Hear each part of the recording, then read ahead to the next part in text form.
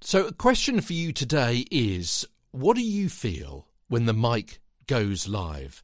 Are you nervous? Are you really confident? Are you compassionate with yourself and other people who may be feeling as though they're not quite feeling it in the studio?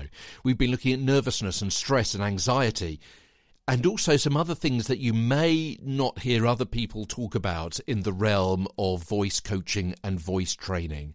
Things like PTSD, things like disillusionment with what it is that you're doing, the claustrophobia, and today, another feeling which may be heard in your voice. Let me paint a scenario for you. As a voiceover, you've perfected a cast of characters while alone in your home studio. And then you get your big break. A director wants you for a big budget part. You sit in the big city studio, the microphone facing the control room, and through the glass you see directors and producers, engineers and executives, scriptwriters and sales managers, assistants and interns. They're talking, but you can't hear them. You feel like a goldfish in a bowl. It's understandable, perhaps, that embarrassment means you struggle to find the thunderous voice of Thor for that interactive game, Silly Billy the Steam Train for the kids' cartoon, or the voice of the Wicked Witch for the theme park animatronics that you had produced at home, alone. Here's another example of embarrassment rather than nerves.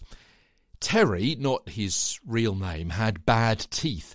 They were stained from years of drinking coffee on overnight radio shifts. He also had rather more fillings than he'd have liked, the result of too many sweets and chocolates to help him power through those shifts.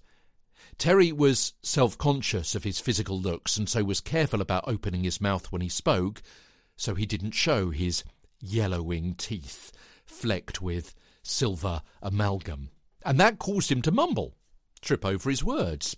An easily solved physical issue, teeth whitening, tooth-coloured fillings, would mean he'd be more confident in opening his mouth when he spoke and develop a richer, clearer voice.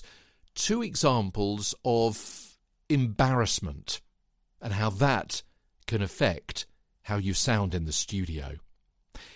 It's not always nerves. Sometimes it's something else. Do you see that? Do you hear that in your voice or someone else's? How can you help yourself get over that? How can you help somebody else?